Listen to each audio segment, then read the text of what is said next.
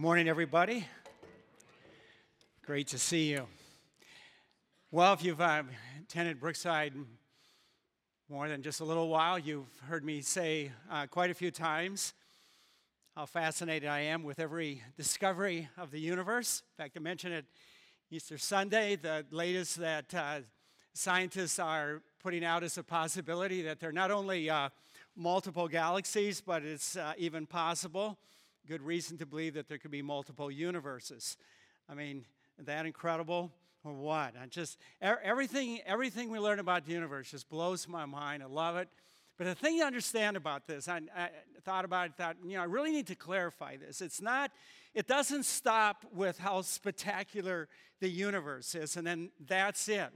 Why I love it so much is that every discovery we make of the universe helps us understand God that much better, the God who made it all. It's like David wrote in Psalm 19, the heavens declare the glory of God, the wisdom of God, the knowledge of God, the power of God in everything that's been created. And I love, David made that statement being able to see only what could be said with the naked eye. He had no idea of what you and I would be able to see with what we have today, the Hubble telescope and other things that can look out into space. And now we're able to understand that much better, that the size of the universe and how absolutely incredible, how beautiful it is. And I get excited about the next generation, your kids, the little kids growing up now, and I wonder what is it that they're going to be able to see that I'm not going to see within my own lifetime as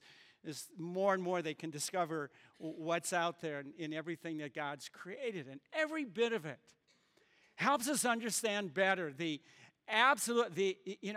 God in His infinite wisdom and His infinite power, that God made all of that. But here's the deal, everybody. At some point in all of that, we've got to go beyond just thinking about how amazing God is, where we ask ourselves the question, well, what difference does it make in our lives? What difference does it make in the way I live my own life? Bill Gates, founder of Microsoft, reflected on this in a recent interview that he did with Rolling Stone magazine when he was asked the question whether or not he believed in God. And I loved what he said. And just quoting from him, he said, "The mystery and the beauty of the world is overwhelmingly amazing. And there's no scientific explanation for how it came about." He said, we really don't know. Science doesn't tell us how did it all start? And so he said, "I think it makes sense to believe in God." And then he added this statement. He said, "But exactly what decision in your life you make differently because of it, I don't know. I don't know." That's the right question to ask, and I respect him for asking that question, and I really think that that's a question every single one of us should ask. What difference does it make that God created the universe and every single one of us included in that creation? What difference does it make in how we live our lives? How does it influence the decisions and choices that we make? How does it impact what we do and what we don't do? That's the question.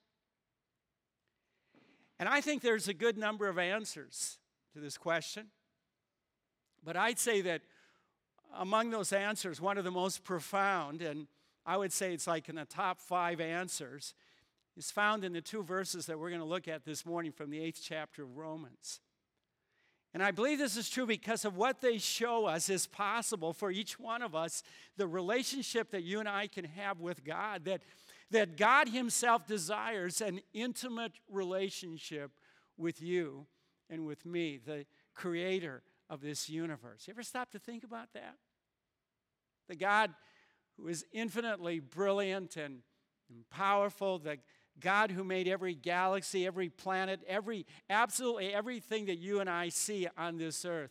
This God deeply desires an intimate relationship with you and with me. So intimate that He invites you into a relationship where you can call him Father and you can experience all of his love and all of his care every minute of every single day of your life. Now, this might be the first time you ever heard this. In fact, that's one reason why we want to do the Explore class that we have, because, man, I realize more all the time that the statement that I just made right now, for many of you, that might be something you've never thought about before, you've never heard about it before, and if it is, I am so thankful for the privilege that I can have this morning to be able to share what we're going to be talking about, because really it is right at the top of the most wonderful things that any one of us could know, and God makes it very clear to us from the beginning of Scripture to the end of Scripture, cover to cover. God shows us this, okay? And when this becomes most important, it's in those times of greatest need when you face any and every fear that comes your way, okay? This is where it's so important. And this is, I got to tell you, everybody, this is so powerful, this is so significant, because if there's anything that brings us down or limits in what we can do in our lives, it's fear. It's fear. In my 38 years as a pastor, I have seen this over and over again. I've experienced it in my own life, and I've had so many conversations with people where in that conversation I've learned that it's fear that's shutting them down, that's bringing them down so that they're not able to do what really God created them to do, you and me. So here's a life-changing truth we're going to see today, and we can put it up. There's the statement, there's fearless intimacy with God. I want to give you a minute to write that down, okay? Because you're not going to want to forget this, all right? It's fearless intimacy with God. I got to tell you, okay? After digging into the two verses that we're going to look at here in a minute, and really letting those verses sink in, to really begin to be able to understand what they mean, it was so much fun to land on this statement. There's fearless intimacy with God. And it's really saying two things, okay? In Christ, all reason for fear of God is gone. It's gone. It's gone. You and I can have total confidence that God loves us and that God accepts us, and this is never going to change. It's never going to change. There's never going to be a point in time when God's going to change how much he loves us and how much he accepts us. And because this is true, you and I can know that God will care for us. God will care for you. God will care for me, especially when you face the greatest fears that you have in your life. And so I'm putting in front of us this morning, if there's anything that's going to make you fearless, it's having an intimate relationship with God. It's having this friendship, this very, very close friendship with God. So here's what Paul writes. I just love this. So Romans chapter 8, verse 15 and 16. That's all we're going to look at this morning is two verses. This statement. He said, "You did not receive a spirit that makes you a slave again to fear, but you received the spirit of sonship. And by him we cry, Abba, Father. The Spirit himself testifies with our spirit that we are God's children." Now, I got to tell you, I would put this in the top 10 amazing statements in the Bible. Top 10. So let's unpack each verse. First of all, in verse 15, the statement, "You did not receive a spirit that makes you a slave again to fear, but you received the spirit of sonship." There is hardly a greater contrast that's made in that one sentence. On the one hand, living as a slave to fear. On the other hand, living as a child of God. They are complete opposites. They're polar opposites from each other. Okay? So now, you might be wondering to yourself, well, fear, what are you talking about being a slave again to fear? What kind of fear do you mean by this?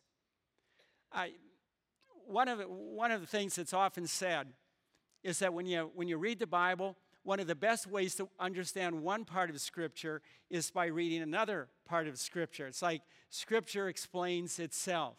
And let me give you an example of this, because we find the answer to this question, what kind of fear are we talking about? And the writer, in another book in the New Testament, the book of Hebrews, the writer answers this question for us at the most fundamental level.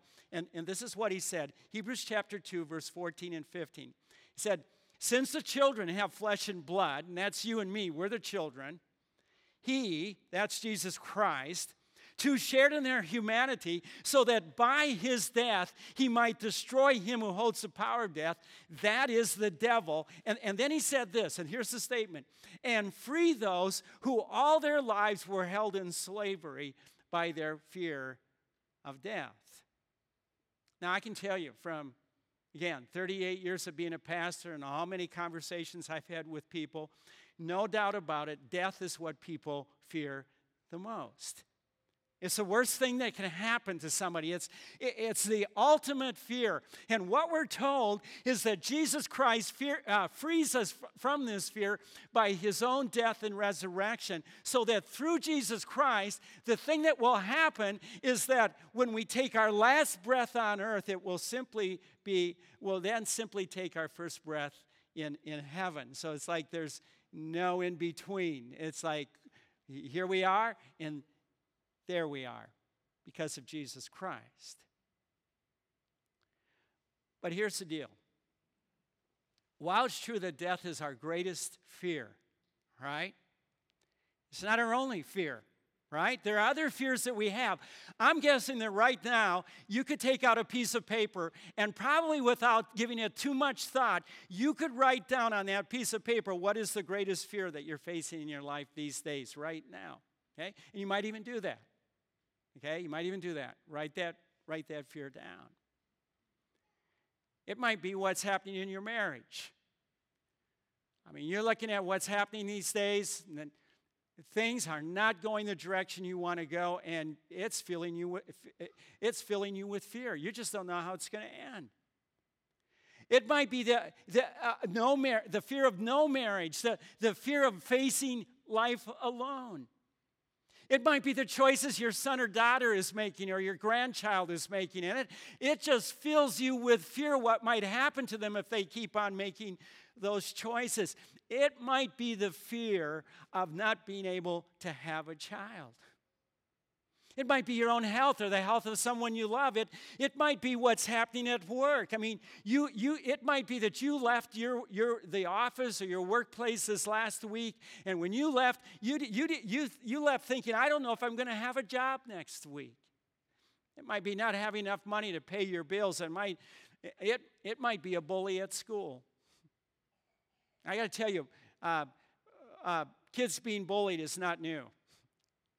I had a guy the first 5 years of grade school that, I literally thought about this every day. I planned my day to avoid this guy because he just waited for an opportunity to beat me up. First 5 years of grade school, I understand, that filled me with a lot of fear. And I give you his name, except I don't want him to come and get me, But anyway, all right?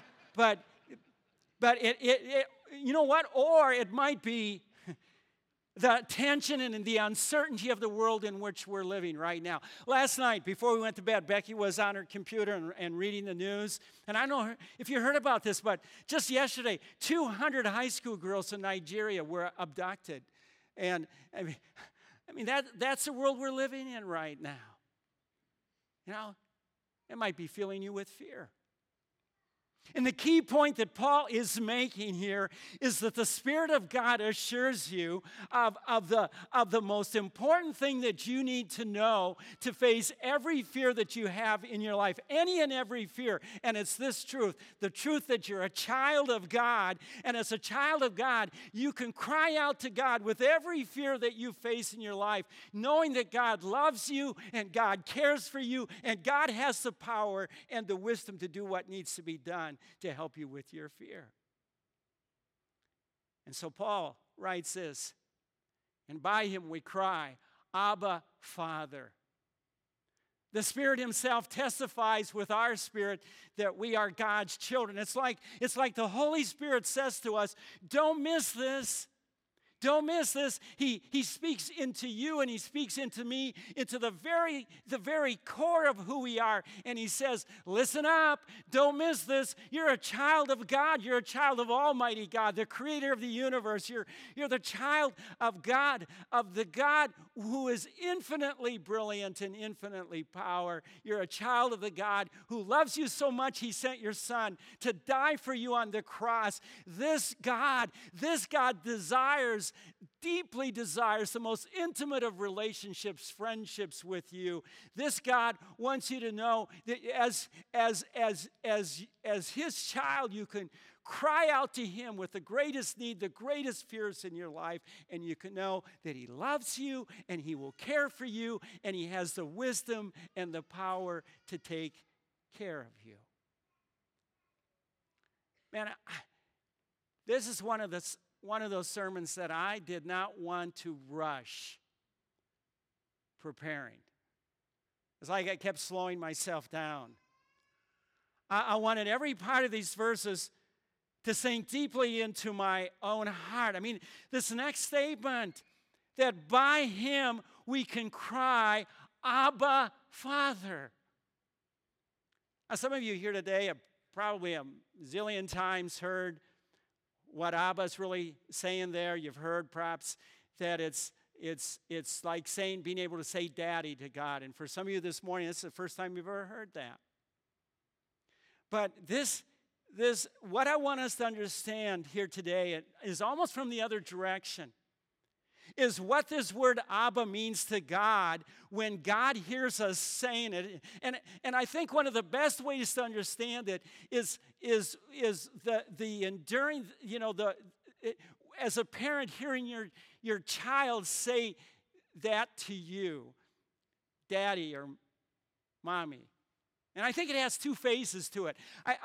I think it starts, first of all, when they're just learning to talk. You remember that as parents? There was almost this competition between dad and mom, who was going to get your child to say daddy or mommy first.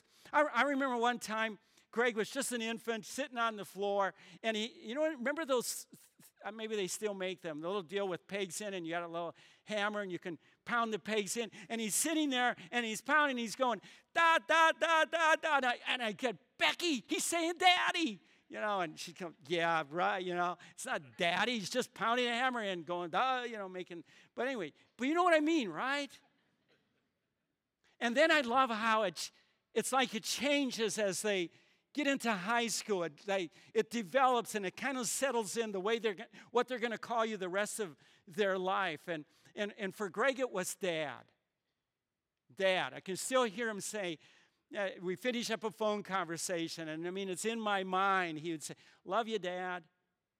Or if I did something really dumb, it's like, oh, Dad, that kind of a dad. And for Nikki, it's always been Papa. Papa. And for as long as I can remember, and I love how she says it in just her unique, very special to me, Nikki kind of a way, Hey, Papa, how you doing, Papa? Love you, Papa. Just that kind of thing. That's what God feels when we feel that from our child. Just blows my mind. The creator of the universe loves hearing us say, Papa, Daddy. It's that kind of enduring, affectionate word that Abba points to, that we're led by the Holy Spirit to call God, clearly assuring us of the intimate relationship that is ours with our Heavenly Father. Isn't that wonderful? The second thing I discovered about the word Abba, and this is where it's so fun, where you're always learning as you're studying Scripture. I think this is absolutely amazing. It blew my mind. It's this. It's the same title that Jesus used in his prayer to his Father in John chapter 17. And what's come to be known by us as his high priestly prayer, where he prayed for his disciples, and then he looked down through history and he prayed for the church, he prayed for you, and he prayed for me. And John writes this, in John 17, in the first verse, he said, after Jesus said this, he looked toward heaven and he prayed. And what is Father up there is Abba. It's Abba. He was praying, Abba, Daddy, the time has come. Glorify your Son as your Son has glorified you. And then he prayed for all of us. Do you get what Paul's telling us here? By using that same word in Romans, Paul is telling us that we can pray to God as our Father in the same way that Jesus prayed to his Father. Don't miss this. You can call God your Father with an equal sense of intimacy. And an equal sense of the trust and the confidence, the fearlessness that comes with it. Absolutely incredible. I mean, don't miss it. Let it sink in. I think it takes time thinking about the truth of this to really let it, go to the very core of who you are, to grasp the difference that this makes in our lives. Or you can say to yourself, I can actually call the creator of the universe my Father, my Daddy. Someone mentioned to me that one of Andy Stanley's all-time favorite sermons is a sermon that he did on the intimacy of God. And I don't know if you know anything about Andy Stanley, but he's a pastor of a church in North Point, in Atlanta, Georgia, called North Point.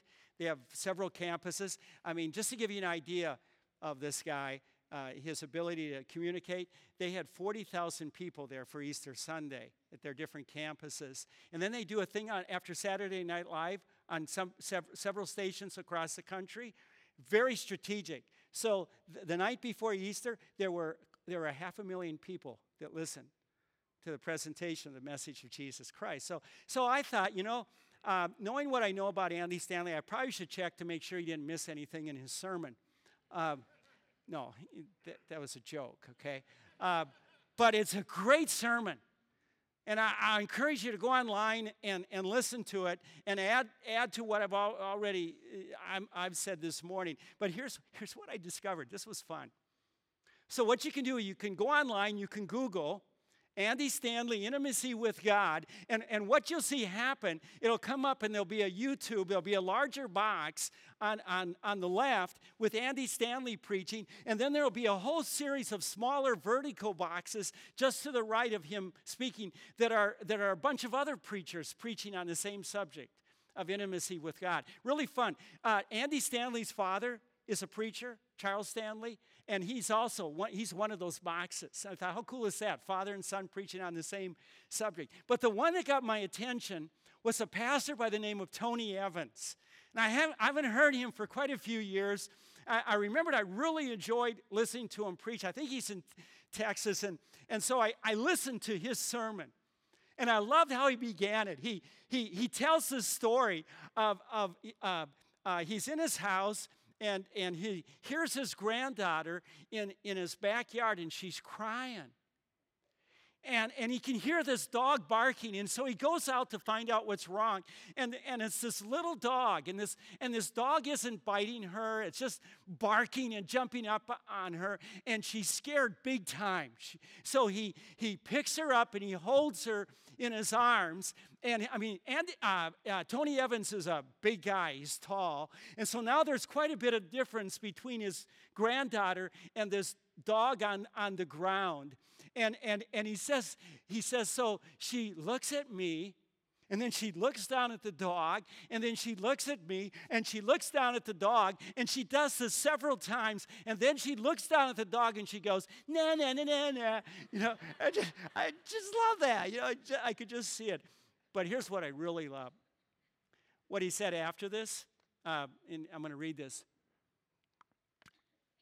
He said, everything had changed, but not her circumstances. The dog was still there. The dog was still spouting his authority. He was still making his noise. Something had changed in her. And what changed in her was my presence.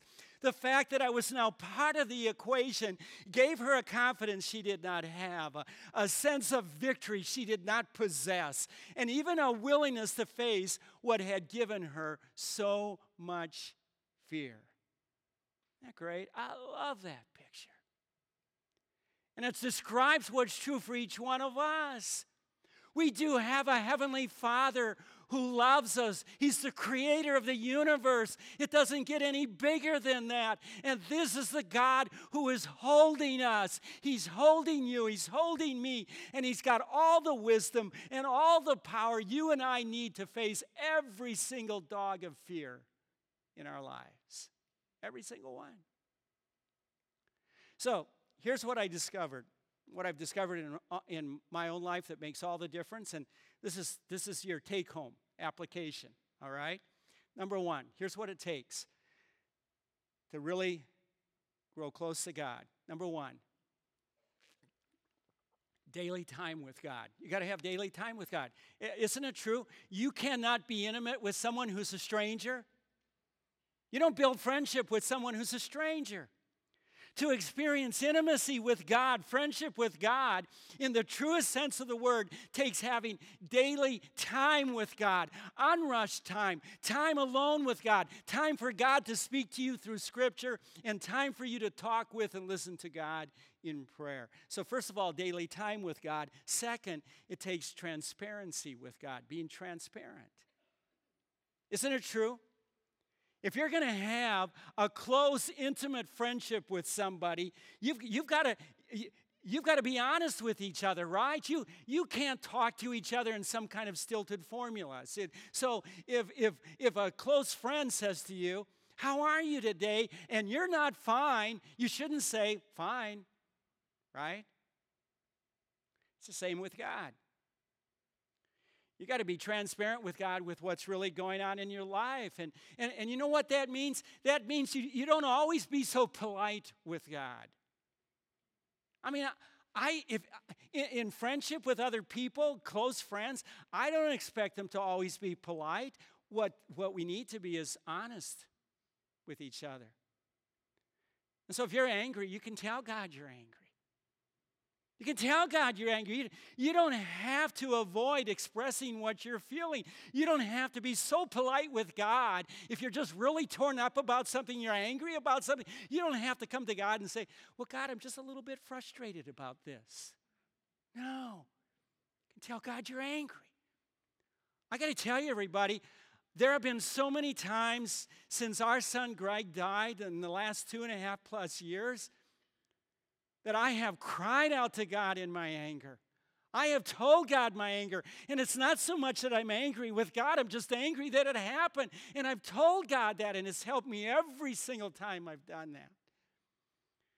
So if your heart's full of jealousy, for example, tell God how jealous you really are. If your heart is full of lust, tell God how full your heart is of lust.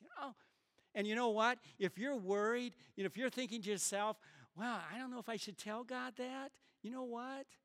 God already knows, right? He already knows.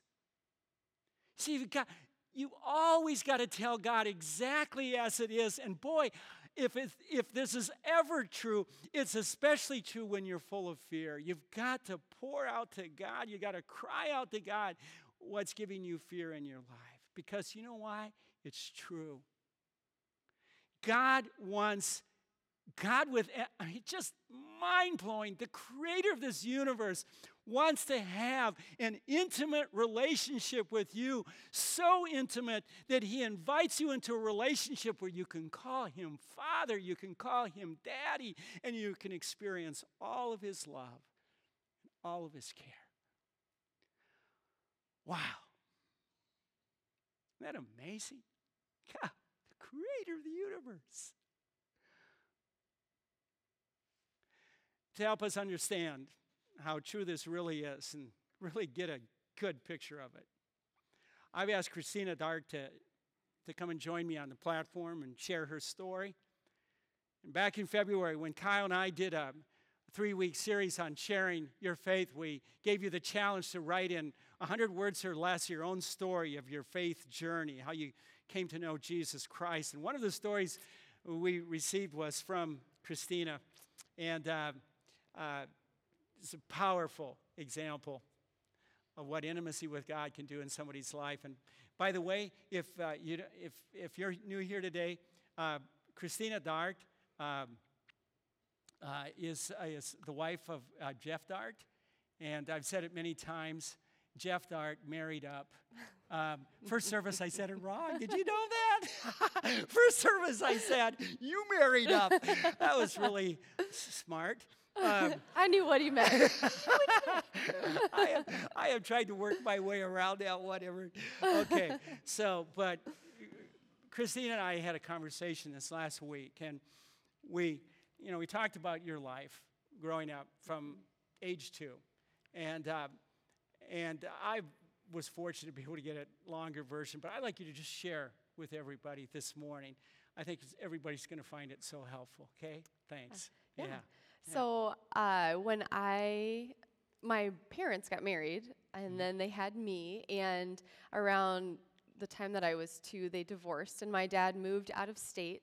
So I didn't have very regular contact with him or any sort of ongoing relationship with him over the years, up through to now, really. Yeah. But then in the interim, my mom met another guy, and they had a relationship and had a child, and I thought, now we're all going to be a family. Yeah. This is going to be great. You know, my dad doesn't live here, but now I have a dad, and I was really happy about that.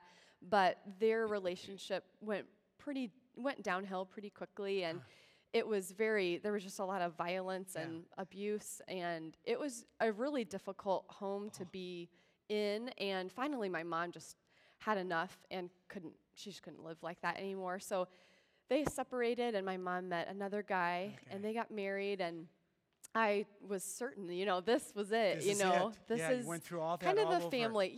And what are the chances of it happening again? So really, this is going to work. And we moved, and it really felt like a new start in a lot of ways. And I was honestly thrilled, to get to have a family. And but then it really followed the same pattern as the one had before. So things got really, really rough with them, and a lot of abuse again, and it just, it felt like it all over again, but I was older, so I understood it better. It was all of junior high and high school and college. Junior high and high school at that point with all that. Yep. So it was just a really difficult, it felt like I had told you this cycle of there'd be an explosion, and then things would sort of calm down until just the next one. Then another explosion. It was just coming that cycle over and over again. Yep. Yep. And so, in the midst of all of that, where was God? What did? I didn't know really anything about God or have any sort of relationship with him. My grandparents, since my dad wasn't a part of my life, they kind of stepped in, but my grandpa was a really firm atheist and very open about his beliefs. So I think if someone had pressed me, I probably would have said, I don't think that there is a God. But it isn't as if I gave God even a lot of thought. He just wasn't. It just wasn't any there. part of my. Just wasn't there. Yep. Yeah. Wow. Yeah. So, and this is the fun part. When did it all begin to change? So my sophomore year of high school, I was talking with a friend, and he was describing this church that he went to that to me sounded crazy, and I had no concept even of what he was describing, and he was saying... Because really, you'd hardly ever been in church. And what I had experienced was very go, sit, leave, that's it. Okay. There was no, no connection no me connection. at least. Yeah. If you'd asked me what the gospel was, I couldn't have told you. I'd just no idea. Any part of the Bible? Really none. Yeah. So we were talking, and this is, the course of several conversations, and he's describing this church experience and that he can have a relationship with God and that God was knowable and could feel close. And it was so out of the bounds of any concept I had of God, and it was very intriguing. And I just thought, that's kind of crazy. I would love to just come to your church and see what this is, And so I finally went, and I remember nothing really of the morning except for this time when this guy was talking, and he said, it's as if God says, I am your father. Never will I leave you. Never will I forsake you. And I just remember tears streaming down my face and thinking, if there's a God who loves me like that, I would want him. Yeah. And I didn't leave that, I left that day thinking, he might be real. I mean, like God might actually exist. And so, but another year really went by. We couldn't go to that church, and things got bad again with my mom and stepdad to the point that they were going to get a divorce. So they were working on the paperwork and all of that.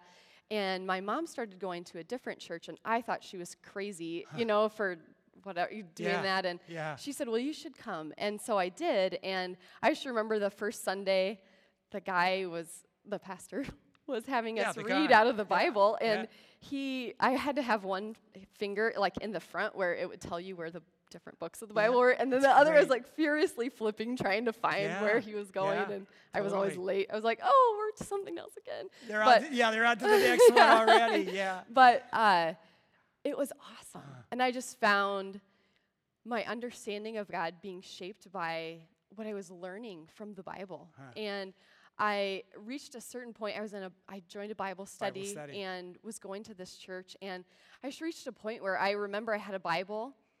And I said, God, I don't know if you're real.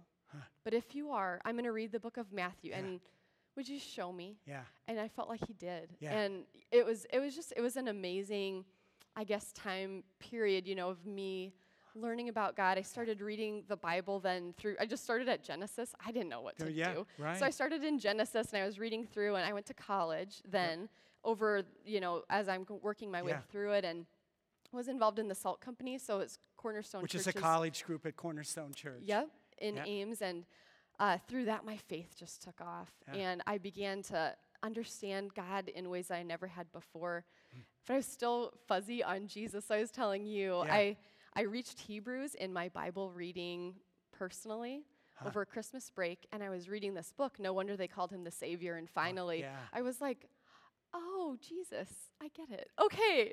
It's awesome. Fabulous. But it was just, God just really, I feel like he pursued me and helped me to see how real he was and that he really did care. Just love that. And it's just, you're a living illustration, example, what we talked about here today. Here you cried out to God, God, I want to know you. And God just was so aware of you, and he answered your prayer. And so, when you think, love your family, how much I love Jeff, and you have 3 wonderful children. And now as you look, how would you say all of this is impacting you? And as you look and think of for your children and everything,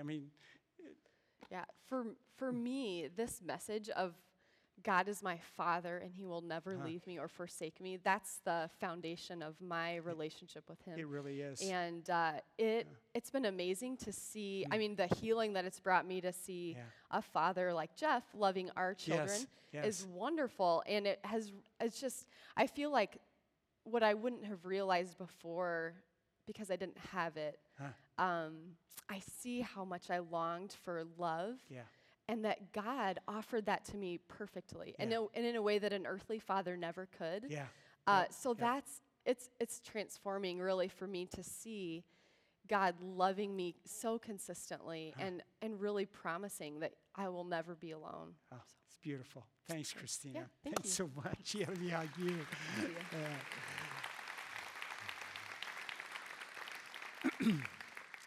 So it's true, everybody. There really is fearless intimacy with God, fearless friendship with God. In Christ, there's no reason to fear. We have every reason to have confidence that God loves us and cares for us, and will do it with all of his wisdom and all of his power.